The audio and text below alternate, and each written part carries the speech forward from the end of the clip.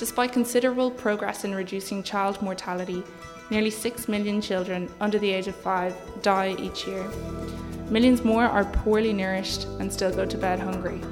The global evidence base for effective interventions to meet these and related challenges is mostly weak, scattered, and unsupported by rigorous evidence.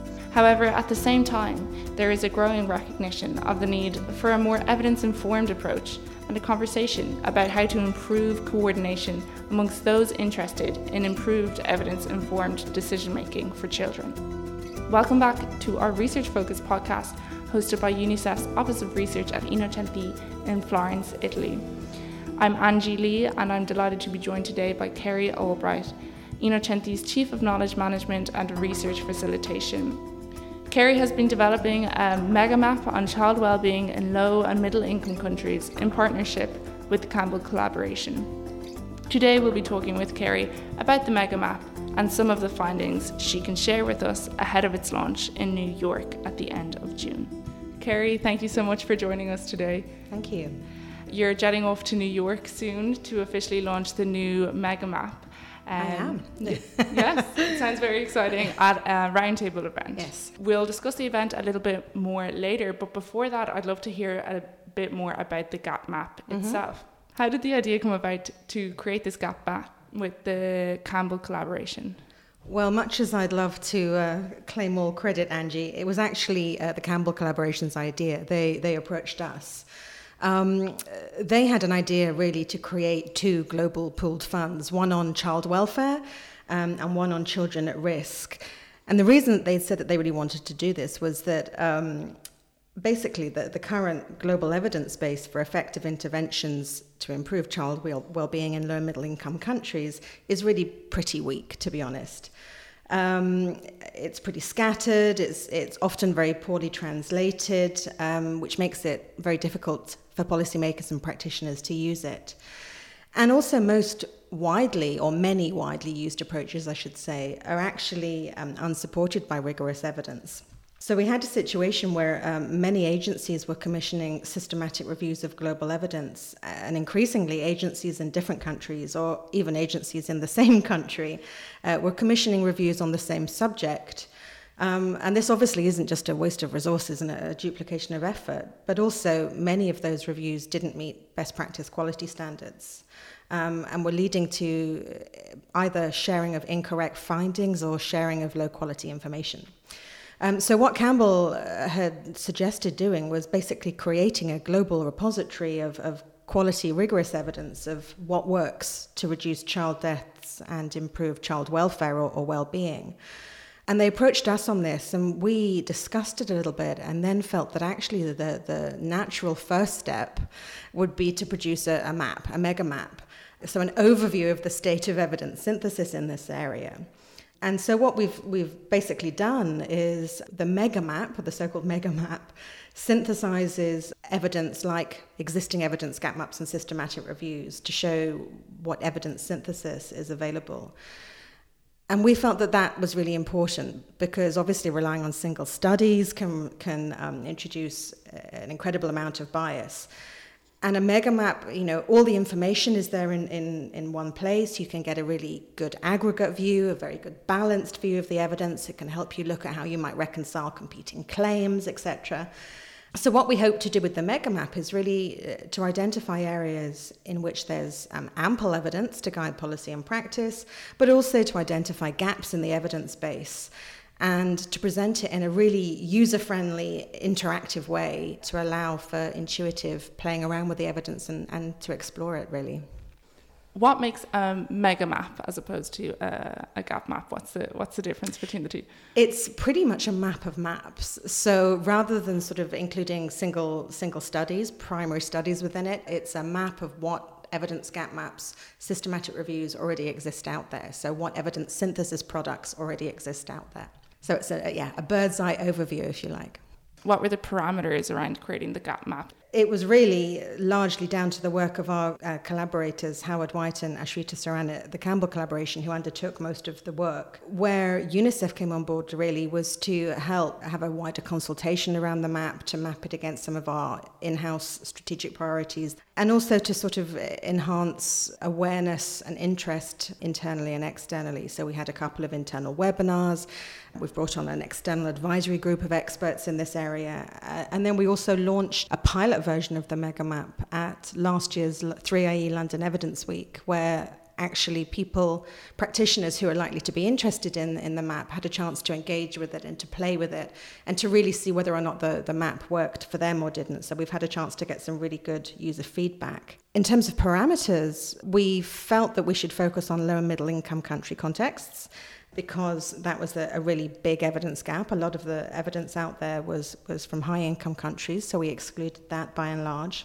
And as I just mentioned, we also decided to focus through the megamap lens on evidence synthesis mapping. So there's no single studies included within it, just systematic reviews. And so the megamap itself now covers 302 systematic reviews, organised by 6 intervention categories and 6 outcome domains.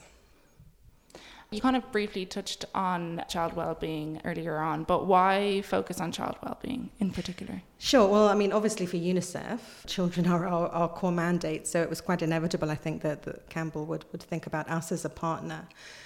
As Howard and Ashrita would say, I mean, for multiple reasons, really, why they thought about the idea of the Global Pooled Fund to start with. So, despite quite considerable progress in reducing child mortality, still nearly 6 million under 5s die early each year. There are still millions of children who are poorly nourished and go to bed hungry. The quality of education remains poor, and coverage of early child development programs is still far too low. And then children are at risk from multiple violations of their rights: child labor, early marriage, violence and sexual exploitation. And, disadvantaged children become disadvantaged adolescents and adults. So you just perpetuate intergenerational poverty. UNICEF Innocenti has already created an evidence gap map on adolescent well-being. And so did any learnings from creating this gap map influence decisions when creating this mega map?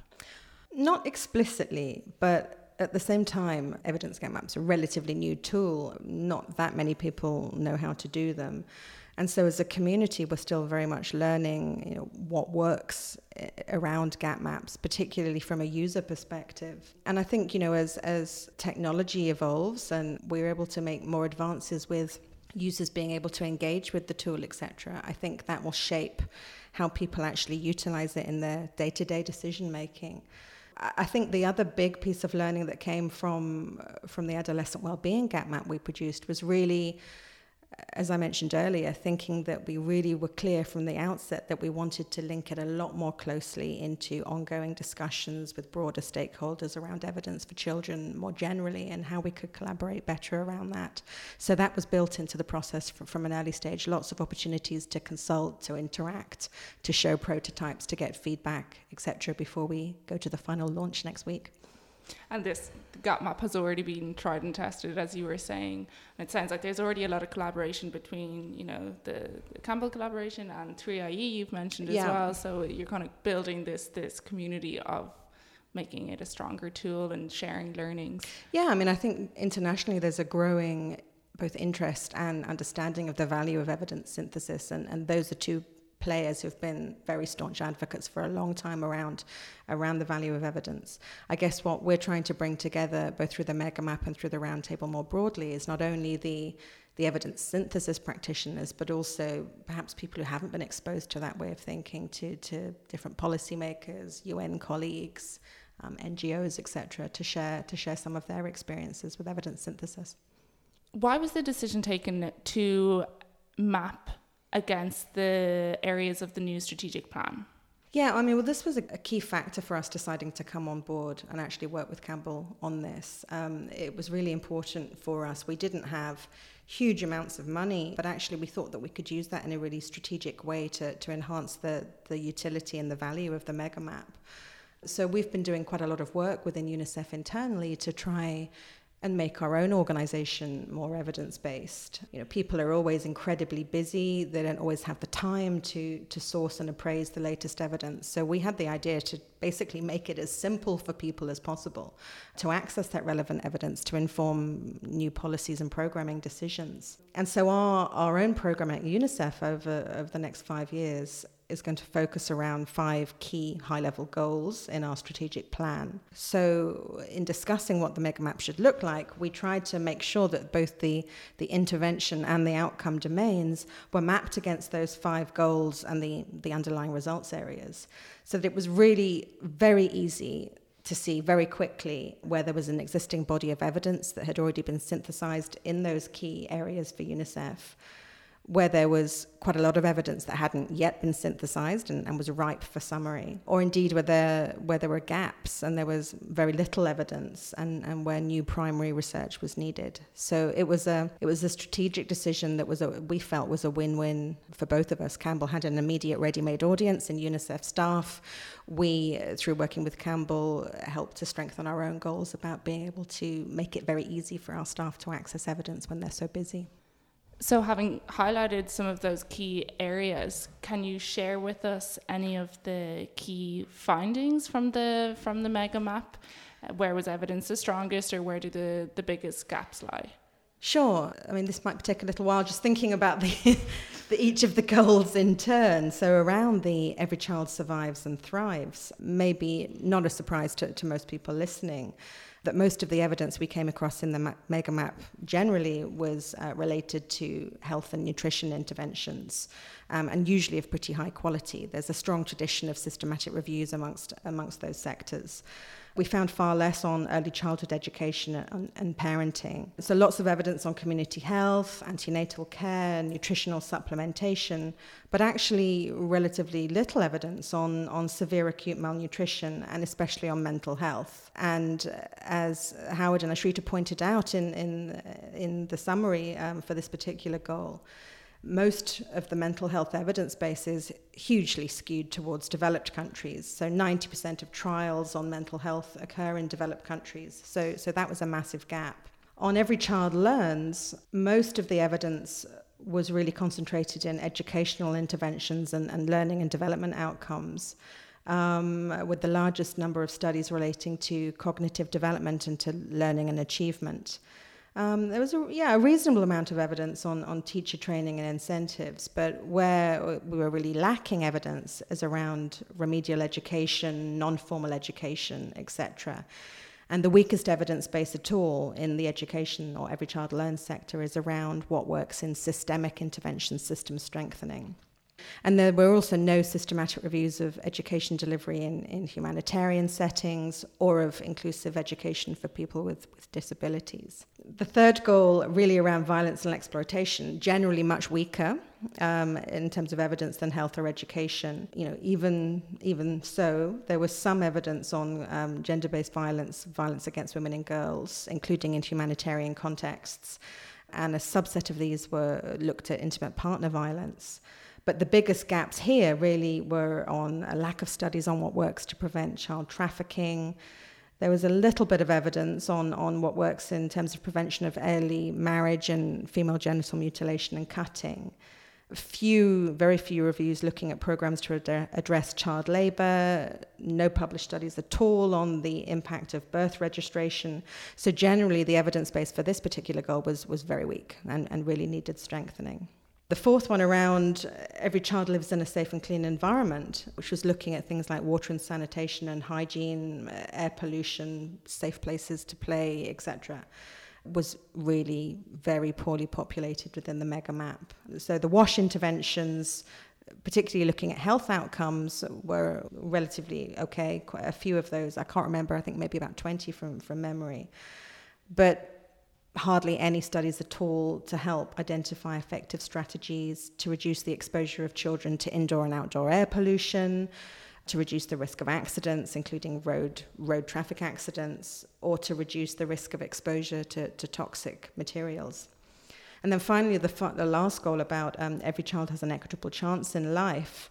As with the megamap as a whole, any systematic reviews that explicitly looked at the goal of ensuring every child has a chance to an equitable life were mostly focused around health and nutrition. There was only one dedicated systematic review with respect to equity in early childhood development, none at all on social protection, rights and governance, and overall just a very small number of systematic reviews explicitly focused on equity or on programs for disadvantaged groups or those who face discrimination.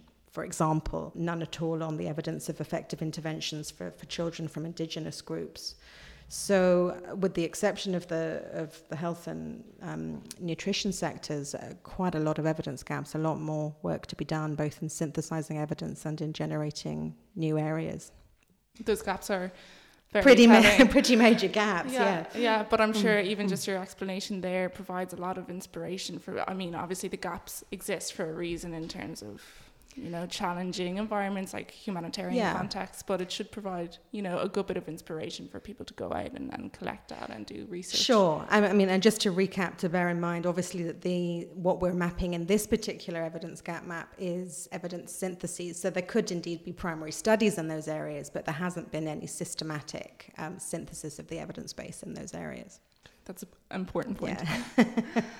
Thanks to support from the Bill and Melinda Gates Foundation, the GAP map will be a sort of living map, and it will be updated annually over the lifetime of this new strategic plan. But what does this mean for the ongoing relevance and the utility of the map for decision making? The importance can't be underestimated. It's hugely exciting. Basically, rather than just being a once-off snapshot of evidence at a particular point in time, by being a living map, it's going to be updated at least once a year over the next 4 years, which means that any time that UNICEF colleagues want to come and actually look at the state of the evidence in their particular area of relevance for programming, they'll have easy access to the latest evidence. And also, thanks to Gates funding, we're making it open source, openly available, so it will be available not only for UNICEF staff, but for anybody who has an interest in conducting more evidence or evidence synthesis for children. Yeah, we're really excited about that. It's an unusual thing that I think the evidence synthesis community are trying to do more generally, to find funds to keep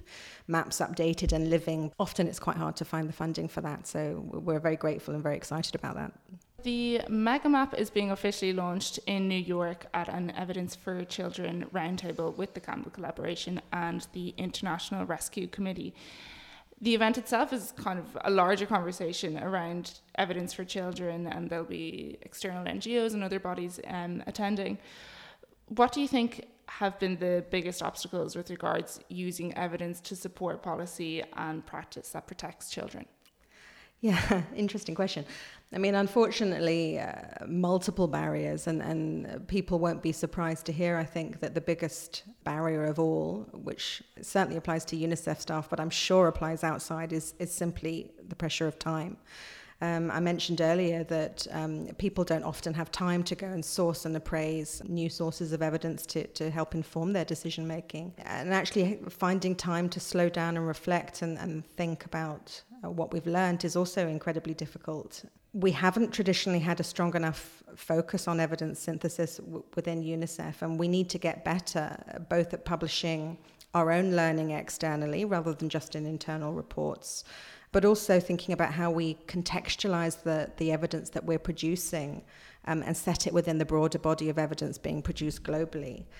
So that's definitely, within UNICEF at least, a big barrier. Also, there are discussions really around whose evidence counts, and the evidence community generally has been tied up in debates around this for a long time, both whether evidence should be considered beyond systematic reviews and impact evaluations, locally generated evidence, etc. When do we actually have to be pragmatic and think about what counts as good enough evidence in circumstances such as fragile conflict-afflicted states or humanitarian contexts where it's really very difficult to generate evidence?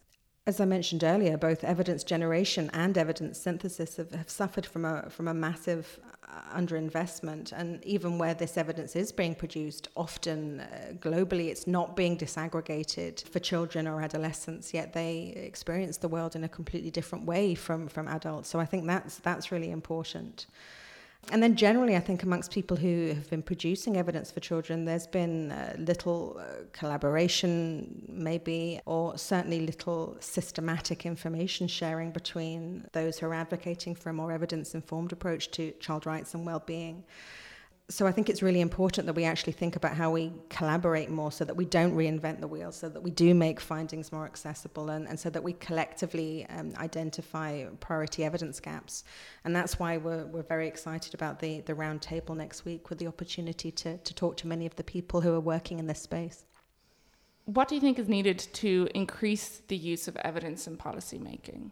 I mean, I think even amongst those who recognize the value of evidence for children, there's been a much greater focus on evidence generation, perhaps, than on communication and use. Crudely speaking, there's been more of a focus on a supply of quality evidence than thinking about the demand or the skills to maybe appraise evidence and to use it. So UNICEF certainly will be concentrating a lot more on this demand and skills space side of it in coming years, including looking at how we might develop strategic partnerships with those who are working in the capacity strengthening space to build those skills for appraising and using evidence, and how we might go about building or supporting a more evidence-informed infrastructure to inform child rights decision-making amongst our partner governments and countries. And then I think maybe generally we need to pay far greater attention to the politics of evidence and to organizational learning. I think there's been a tendency sometimes to think that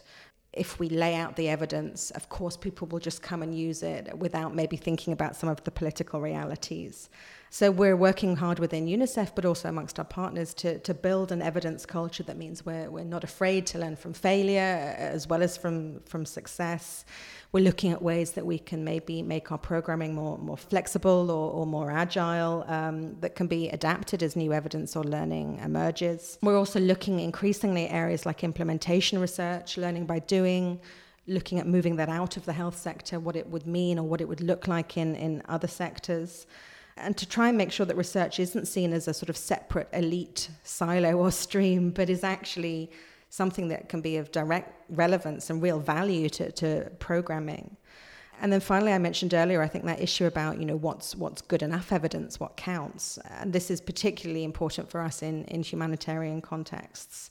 And we're going to be producing a new series of methodological briefs on what is good enough evidence next year. And I think that will be really quite exciting to get involved in. There's lots of innovations going on in this space at the moment. I think we really, as a community, need to get much better at actually documenting and demonstrating the value of evidence-informed approaches, better at documenting the impacts and our returns on investment for this if we want to prove the case rather than just expect people to believe in it because we do. So at this roundtable event in New York, what do you hope this event will add to the gap map itself and also around the broader conversation of child well-being in general?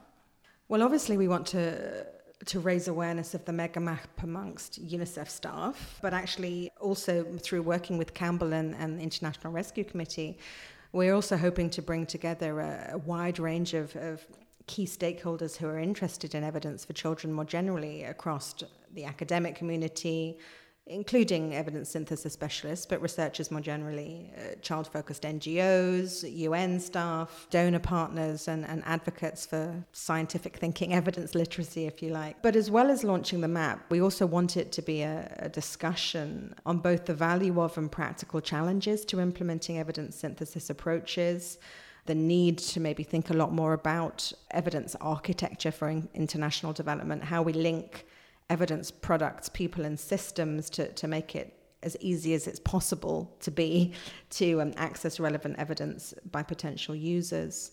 We're also going to have a session where we look at some of the barriers to better use of evidence for children and how we can convert evidence skeptics. And then really we would like to come out of that some discussion or thinking around what a community of practice of people that are interested in evidence for children would look like. How do we ensure that we don't reinvent the wheel, all commission the same thing, not identify the most important evidence gaps? So I hope that we'll get some way towards thinking about how we could collaborate much better as key advocates for evidence for children worldwide and continue to collaborate in coming years on that. After the launch, which is happening on the 27th and 28th of June, so next week as we record, what are the next steps? Well, we have produced 5 draft research briefs mapped against each of the areas of the strategic plan. Those are going to be put out in draft format at the round table and discussed. And whatever feedback we get on those, we'll incorporate and launch later this year. There's also going to be further promotion about the mega map itself, including a webinar and a panel session at the forthcoming Global Evidence and Implementation Summit in Melbourne, taking place in October this year. And then, of course, the next round of updates will already start to begin early next year. We really hope that the people that come along to the roundtable will also share our passion to make sure that we coordinate better around evidence for children and look for a mechanism to keep the dialogue going. So I'm very excited about that. It's the first time that a dialogue has been organised on this scale around evidence synthesis approaches for children. So very excited and very much looking forward to it. I'm looking forward to hearing your reports back. So, Kerry, when will the gap map be available and where can our listeners find it? So it'll be available pretty much straight away in draft format, launched for the round table. You'll be able to find it on UNICEF Office of Research Innocenti's website, as well as on a special platform that's been set up in collaboration with the Campbell Collaboration and Epicenter. So in both places, and will be regularly updated over the next 4 years. Great. Kerry, thank you so much for joining us today. Thank you. The pleasure, and welcome any feedback or discussion from listeners.